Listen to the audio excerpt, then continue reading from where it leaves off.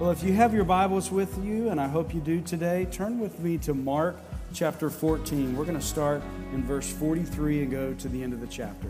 Let me pray for us, and then we'll begin. Father God, we thank you for your word. We thank you for the gospel accounts that share the good news of who you are and what you did for us. Lord, I pray that as we step into this account of how you were betrayed, I pray even the really hard, dark parts of this account that we would have hope that you are turning betrayal into blessing, that you're faithful, you're good, and you're willing to do the hard stuff for our good. Lord, I pray that this passage would help us to see you with fresh eyes so that we can run to you when we're walking through trials, when we're walking through betrayal ourselves. But also pray, Father, that we would see the good news of what is being accomplished here, of how you're redeeming a people back to yourself. You're redeeming the ones that betray you. And so, Lord, I pray that we would see you in all your glory here, that we would trust you in fresh ways and in new ways. And Lord, I pray if there's someone in this room today that doesn't trust you, that doesn't believe in you for their salvation, that today would be the day as they see you here, that they would see you with those spiritual eyes that turn into faithful eyes where they trust you and are converted today. Father, to that end, I pray that you would just send your Spirit, and I pray that we would not do anything out of step with your will or your word in these next moments together. Be glorified. It's in Jesus' name we'll pray. Amen. Well, Mark 14, verses 43 to 72 are all about betrayal. And betrayal at the end of the day is about broken trust. Betrayal happens when people understand the boundaries of a relationship and then someone breaks those boundaries. Betrayal is delivering over when you're supposed to protect somebody within those boundaries. Betrayal is really, if you think about it, is like telling a lie or perjury or violating the oath of a relationship. Robert Jones is a biblical counselor, and he tells the story of a couple that he was counseling, of a husband and wife who were walking through painful betrayal. In this account, the husband had committed the sin of adultery against his wife and against God. And to make matters worse, the man was a pastor. And here's what the wife said. After a year of counseling, she said, if you had told me 1 year later when my husband's affair was uncovered that we would be together again, I would have laughed at you. If you told me our marriage could be strong, I would have called you cruel. But that's exactly what God has brought out. All is not ideal. He is far from a perfect husband, and doubts and memory still invade me. But what we've learned about ourselves and about our Lord is priceless. Praise God who really does redeem dirty things and make them shine. Listen, God's in the business of turning betrayal into blessing. He's in the business of taking these bad things and turning them to our good. And let's be really, really clear. Betrayal stings. And if you've been betrayed, you know that sting. And the first thing I want you to know is that Jesus knows that sting as well. Today, if you have your Bibles, go to Mark 14 if you haven't already gone there. And we're going to start in 43 and go all the way to 72. And this story is really about actually three different types of betrayals. First, his disciples betray Jesus. Then his people betray him. And then even a close friend betrays him. And so what we're meant to see in all this betrayal is that Jesus knows the experience of the sting of betrayal. But the reason why this passage is so important is because there's just layers of good news that come out of this passage. Beginning with the fact that you can turn to him when you have been betrayed. When you're walking through that experience, when you're experiencing that same sting of betrayal, you can turn to Jesus because he cares, he knows, and he can turn that betrayal into blessing. But the good news is actually more than that, because this passage is going to highlight the purpose behind what Jesus is walking through. And let's be clear, Jesus chose to walk through this. He chose to walk through this knowing all that was going to happen, and he does this for a redemptive purpose. He's accomplishing his redemptive will here. And so even in this broader cosmic sense, he's turning betrayal into blessing. He's taking people who have betrayed him and then helping them experience him in a salvific way. But Jesus also offers the good news as a result of this experience of betrayal, in that even though a disciple and a nation and his friend have betrayed him, he stands fast in the gospel truth that he is the Son of Man. He's going to be seated at the right hand of God, and that he's going to return. So Jesus' human experience of betrayal is walked through so that humans can then experience him. The first thing I want you to see, starting in verse 43, is I want you to know that Jesus was betrayed by his disciples.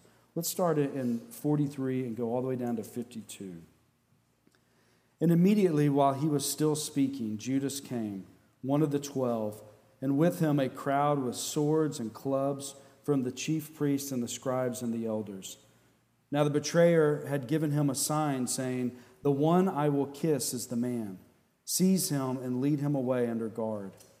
And when he came, he went up to him at once and said, "Rabbi," and he kissed him.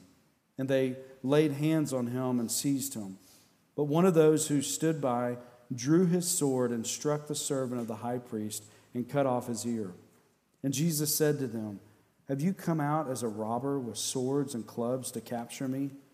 Day after day I was with you in the temple teaching, and you did not seize me.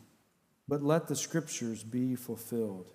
And they left him and fled. And a young man followed him with nothing but a linen cloth about his body, and they seized him. But he left the linen cloth and ran away naked. What's going on here is apparently the Romans allowed the Sanhedrin to have some sort of auxiliary temple police force.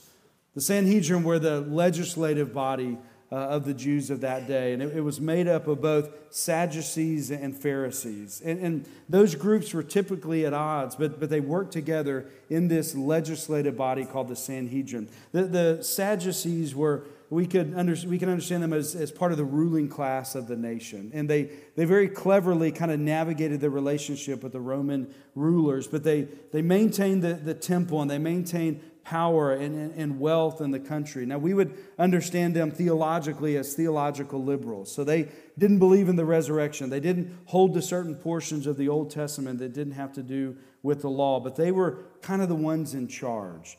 But the Pharisees were a little bit different. The Pharisees also held power in the New Testament. And if you can remember scenes in the Gospels, you know that the Pharisees are typically kind of at odds with Jesus and the disciples. They're typically their opponents. But the Pharisees, you could think of it as they held the heart of the people. They were not linked primarily with the temple. They were linked primarily with the synagogue. So they were with the people throughout the nation, week in and week out, teaching God's word and ministering to them. But they were, if the Sadducees were theological liberals, the Pharisees were theological conservatives, even holding to a real strict legalistic interpretation of the Bible. And that at its core was where the opposition with Jesus came, because Jesus taught that he was the fulfillment of the law, not disregarding the law, but cutting to the heart of the law. So the Pharisees were maybe interested primarily in people not murdering. Jesus, of course, cared about that as well. But Jesus was also concerned with people having anger in their hearts. But the Sadducees and the Pharisees, even though they didn't see eye to eye on so many different things, kind of the old saying of the enemy of my enemy is my friend came into play here on the Sanhedrin as it related to Jesus. So they decided at that level that they were going to convict Jesus, but they needed a betrayer. They needed someone to kind of lead the temple police to arrest Jesus. Judas became the betrayer that they needed. There's a lot of speculation as to why. Why did Judas do this? We know some things about Judas from John 12 is that he managed the money of the disciples. So he probably functioned in some way like the treasurer of their ministry. We also know that he sold out Jesus from Matthew 26 for 30 pieces of silver. So probably money was somehow tied into this, maybe a love of money for Judas. But there's also a debate on when you see Judas's name in the New Testament, it's typically Judas Iscariot.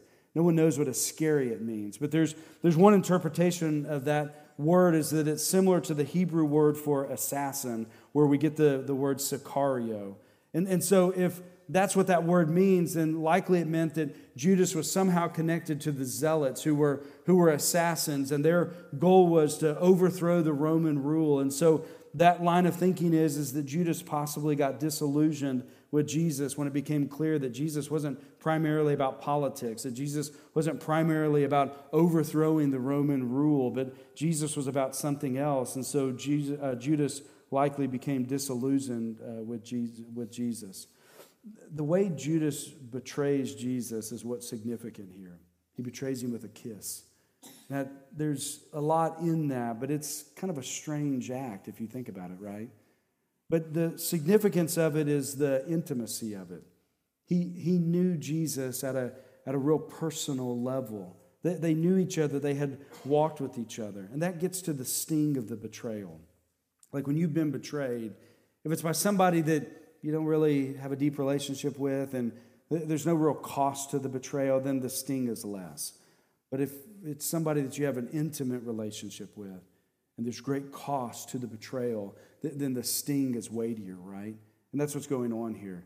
Judas is someone that knew him very well. And also the cost of the betrayal is everything. It leads to his crucifixion. So Jesus knew the sting of betrayal. And that leads to kind of the first key takeaway of this.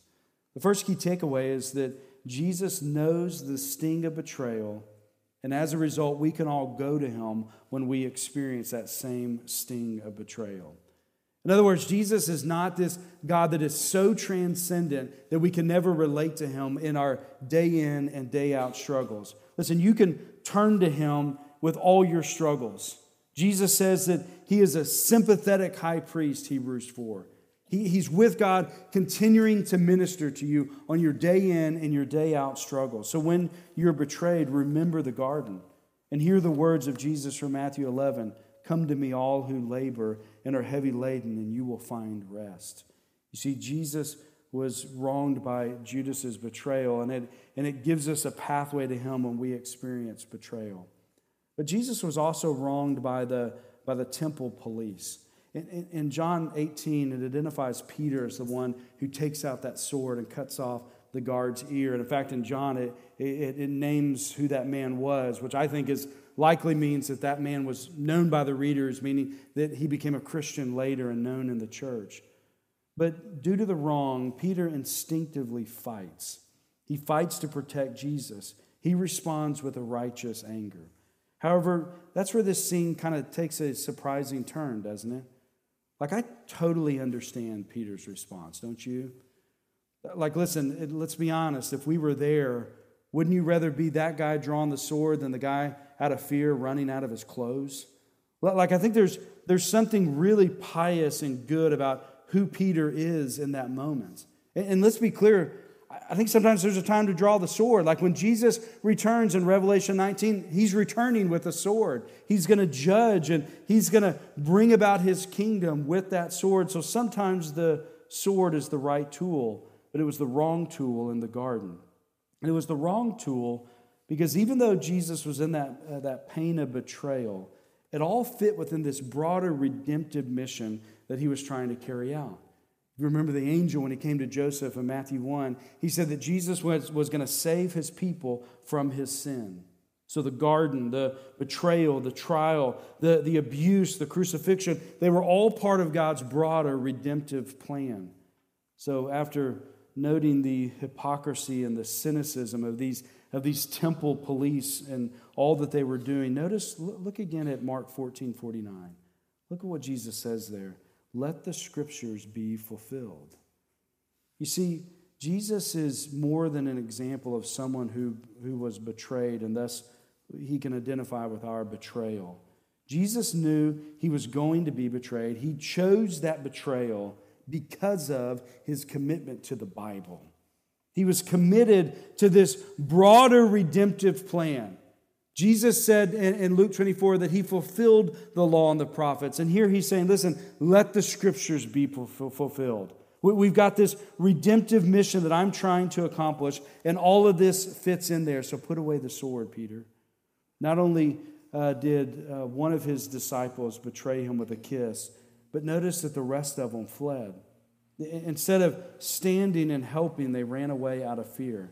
And again, as the passage closed, one of them literally runs out of his clothes out of fear. So know that Jesus was betrayed by his disciples. But second, I want you to see that know that Jesus was betrayed also by his people. We're going to read Mark 14:53 down to verse 65. And they led Jesus to the high priest, and all the chief priests and the elders and the scribes came together. And Peter had followed him at a distance, right into the courtyard of the high priest, and he was sitting with the guards and warming himself at the fire. Now the chief priests and the whole council were seeking testimony against Jesus to put him to death, but they found none. For many bore false witness against him, but their testimony did not agree. And some stood up and bore false witness against him, saying, "We heard him say, 'I will destroy this temple that is made with hands, and in 3 days I will build another, not made with hands.' Yet even about this their testimony did not agree. And the high priest stood up and in the midst and asked Jesus, 'Have you no answer to make?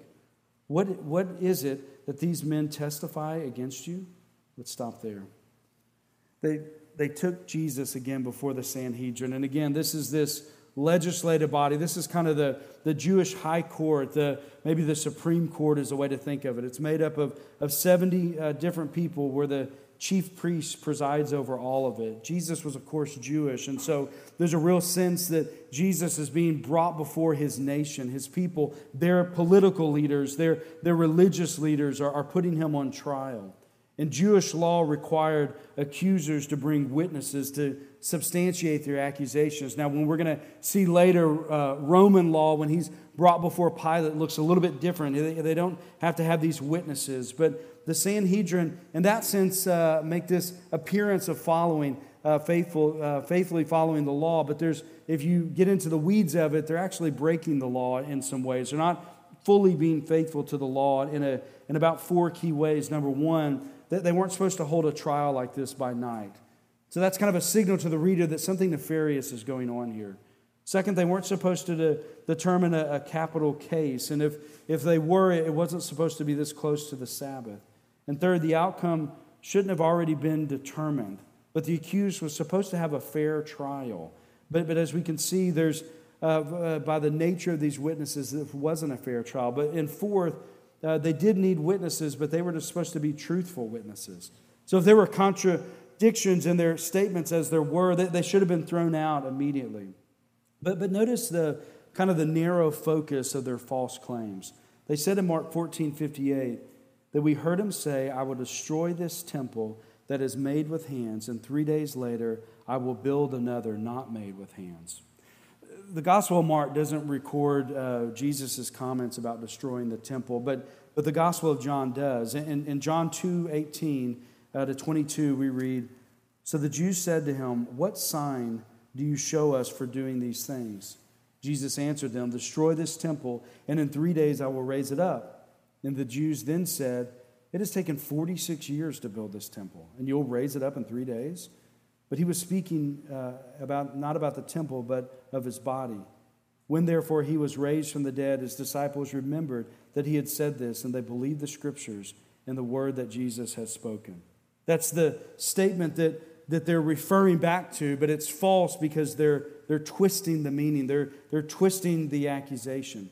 But Jesus' response is silence. He's like a silent lamb, an innocent lamb going to his slaughter. That in and of itself is a fulfillment of another prophecy about Jesus. Isaiah 53:7 says, "He was oppressed and he was afflicted, yet he opened not his mouth. Like a lamb, he was led to the slaughter. Like a sheep that before its shears is silent, so he opened not his mouth." Friends, Jesus accepted the betrayal of his people, and he embraced his crucifixion so that he could make an atonement as this sacrificial lamb for his people. But when he finally does open his mouth in the next verse, this becomes the climax of the whole passage. This is the good news of this entire section. Look at verses 61 to 65. "But he remained silent and made no answer. Again, the high priest asked him, 'Are you the Christ, the Son of the Blessed?' And Jesus said, 'I am.' and you will see the Son of Man seated at the right hand of power and coming with the clouds of heaven." And the high priest tore his garments and said, "What further witnesses do we need? You have heard this, his blasphemy. What is your decision?" And they condemned him as deserving death. And some began to spit on him and to cover his face and to strike him, saying to him, "Prophesy." And the guards received him with blows. Mark 14:62 is the gospel of this section. You see, when the chief priest finally asked him directly, "Jesus, are you the Christ, the Son of the Blessed?" Jesus answered, "I am. And you will see the Son of Man seated at the right hand of power and coming with the clouds." Through all this betrayal, through all this abuse, Jesus remains steadfast to the good news that he is the Son of Man, that he's going to be seated at the right hand of power, and that he is going to come again. On each of those, Jesus claiming to be the Son of Man, notice that the high priest knew exactly what he was saying there. His response reveals that he understands what Jesus is saying there. He tears his robe because he understands that if that's not true, that's blasphemy. The high priest knew Daniel 7, and he knew that what Jesus was doing was identifying himself as the Messiah.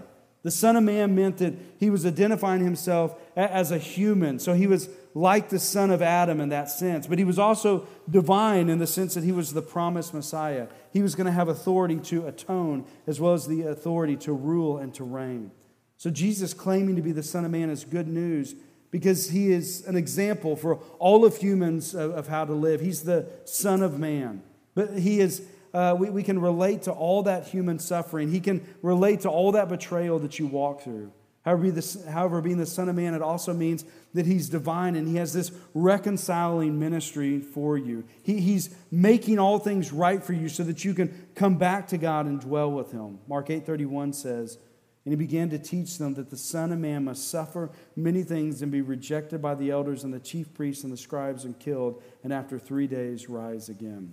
As the Son of Man, he's fulfilling all of that. He's stepping into that mission of redemption, that plan from eternity past of blessing his people in spite of their betrayal. But second, Jesus answered the chief priest saying that he was going to be seated at the right hand of power. And this means that he was going to sit, meaning that he was going to finish his work. His work of redemption was going to be complete and done. There is no more sacrifice that needs to take place. By seating, it also means that he's going to reign with power with God the Father. Jesus presently is seated at the right hand of God, and that's good news because it means that his redeeming work is complete. Amen? There's no more blood that needs to be shed for your sin. But it also means that his sanctifying work never ends. He continues as this great high priest after making purifications for sins. He sat down at the right hand of the majesty on high.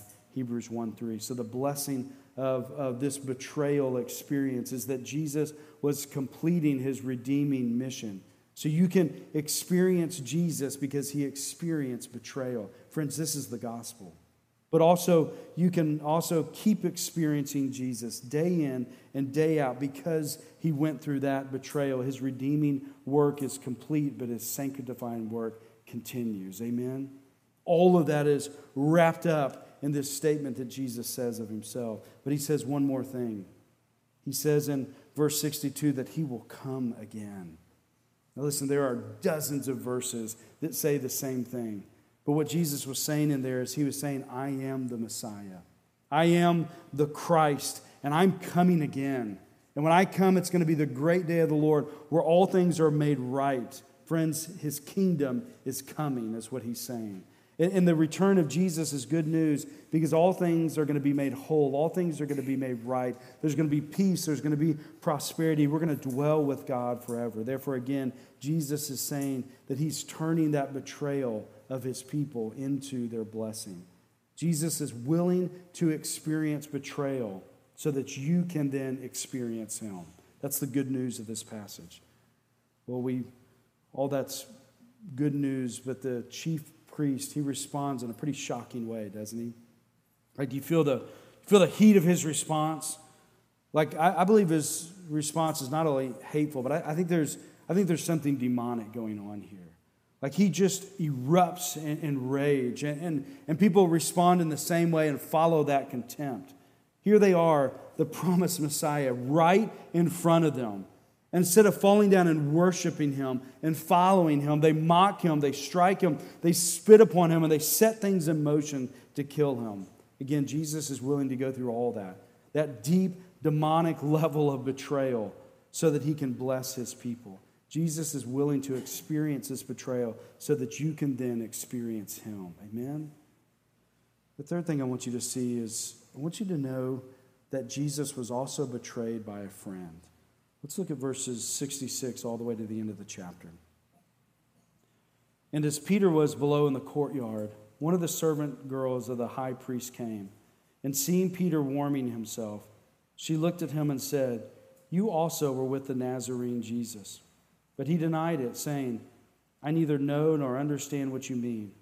And he went out into the gateway, and the rooster crowed. And the servant girl saw him and began again to say to the bystanders, "This man is one of them." But again he denied it. And after a little while the bystanders again said to Peter, "Certainly you are one of them, for you are a Galilean." But he began to invoke a curse on himself and to swear, "I do not know this man whom you speak." And then verse 72, and immediately the rooster crowed a second time. And Peter remembered how Jesus had said to him, "Before the rooster crows twice, you will deny me 3 times." And he broke down and wept. Jesus is not only betrayed by this group of disciples and this group of his nation, but he's also betrayed individually by a close friend. And as you look at this account with Peter, it becomes pretty damning, doesn't it? Like not only does he just deny him once, he denies him 3 times. And there's kind of a heat to the denial as it increases. Like he ends up just cursing himself if he were to know him. And then he references back to the Last Supper of Mark 14:30, where he says, "And Jesus said to him, 'Truly I tell you, this very night, before the rooster crows twice, you will deny me 3 times. Jesus' prophecy is fulfilled. And notice how this entire passage ends. Look at that very final statement in verse 72. And he broke down and wept. Mark has taken us on a bit of a journey here, right? He's taken us kind of through 3 different scenes of betrayal. The first one is the villain Judas. And I don't know about you, but those verses about Judas kissing my Jesus on the cheek as a signal for the guards to seize him, that just makes my blood boil. Did you read that passage and does it instinctively make you mad?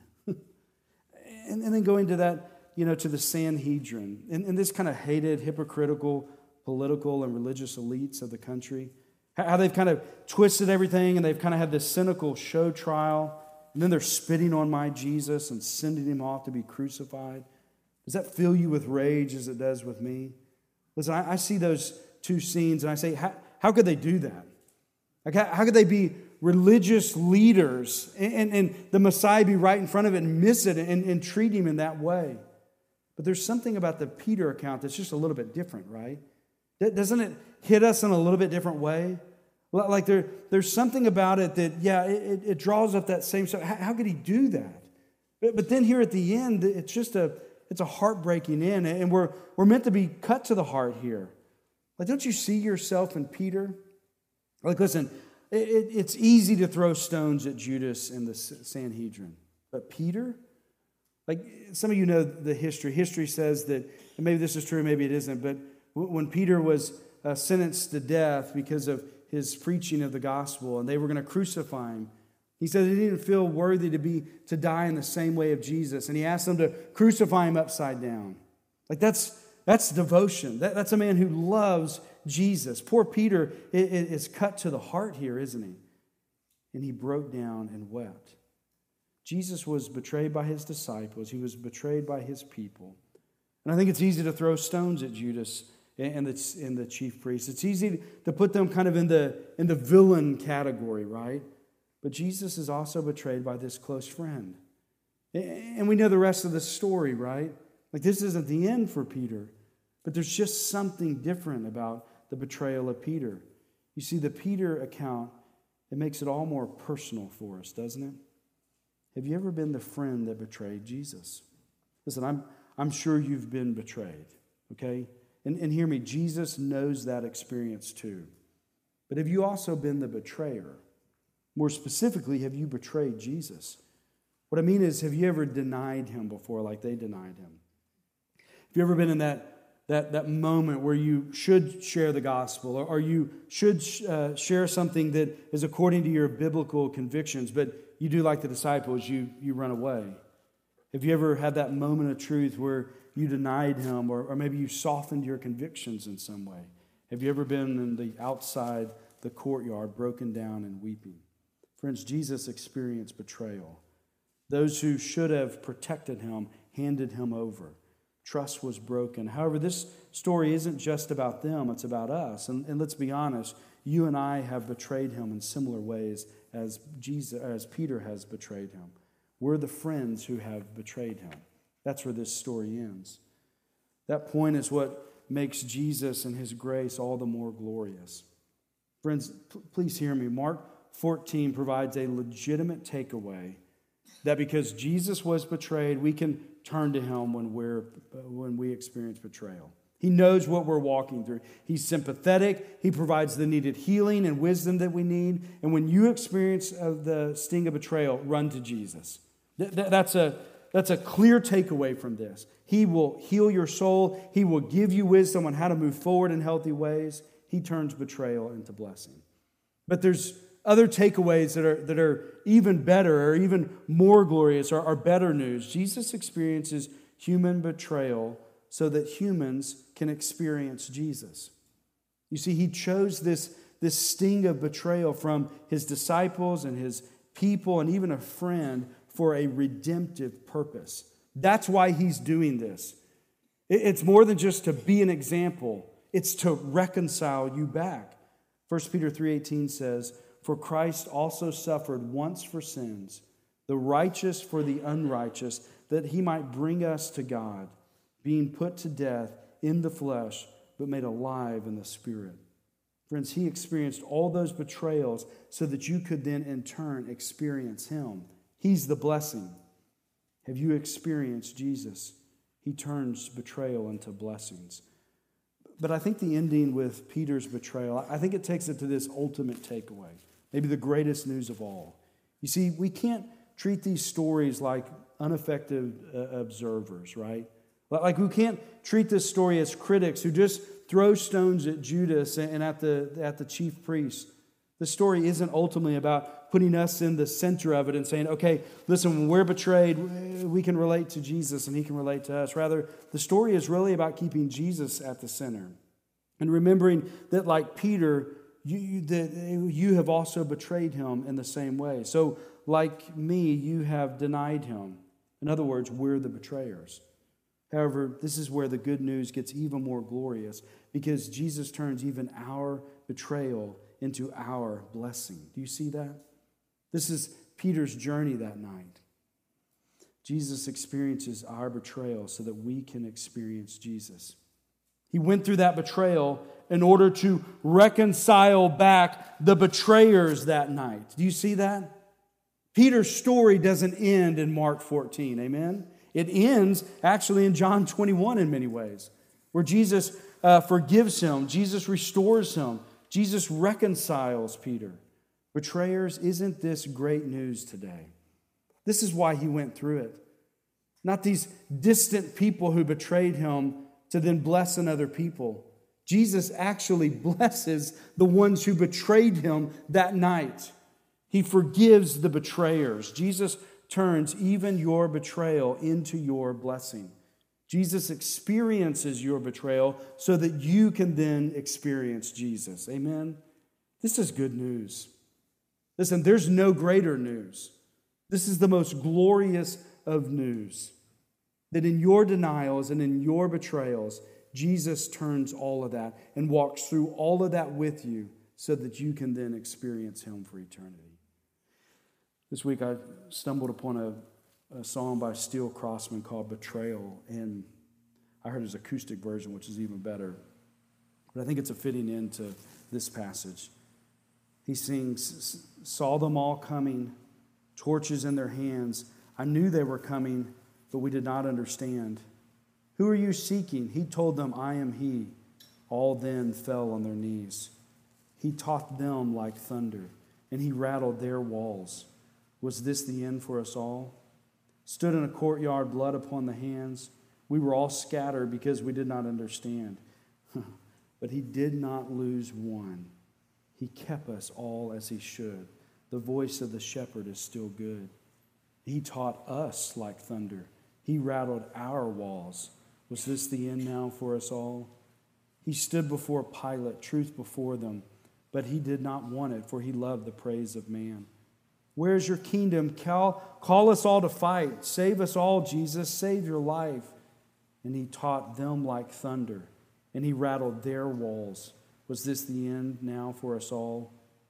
But he taught us like thunder, and he rattled our walls. Is this the end now for us all? Friends, we've all experienced the sting of betrayal. We've also all experienced how God, if you're a Christian, has taken those betrayals and turned them to your blessings. Mark 14 is all about Jesus turning betrayal into blessing. What if your betrayal was turned into blessing by you turning to Jesus? In other words, what if Jesus' experience of betrayal was so that you could experience Jesus forever? Amen? Let's pray. Father God, I thank you for this passage, even the parts that just seem so maddening, so dark. Lord, we know that good is coming in the morning. Lord, we know that the garden and the Sanhedrin, none of that is the end of the story. We know that something is coming better. You're turning betrayal into blessing. What if we're walking in a Friday season, in a betrayal season? I pray that we would not lose hope in you, that we would trust you for all things. But Lord, ultimately, this passage is about you accomplishing your redemptive purpose. You're taking all of us who are the betrayers like Peter, and through walking through that, you're reconciling us. Lord, I pray that there would not be anyone that walks out of this room today that hasn't given their life to you. I pray if there's anyone in this room that doesn't trust you, that doesn't really believe in you, that what you've done on the cross was to pay their sins, I pray that they would get right with you today. I pray that they would know that you went through all of this for them to reconcile them to you. It's in Jesus' name we pray.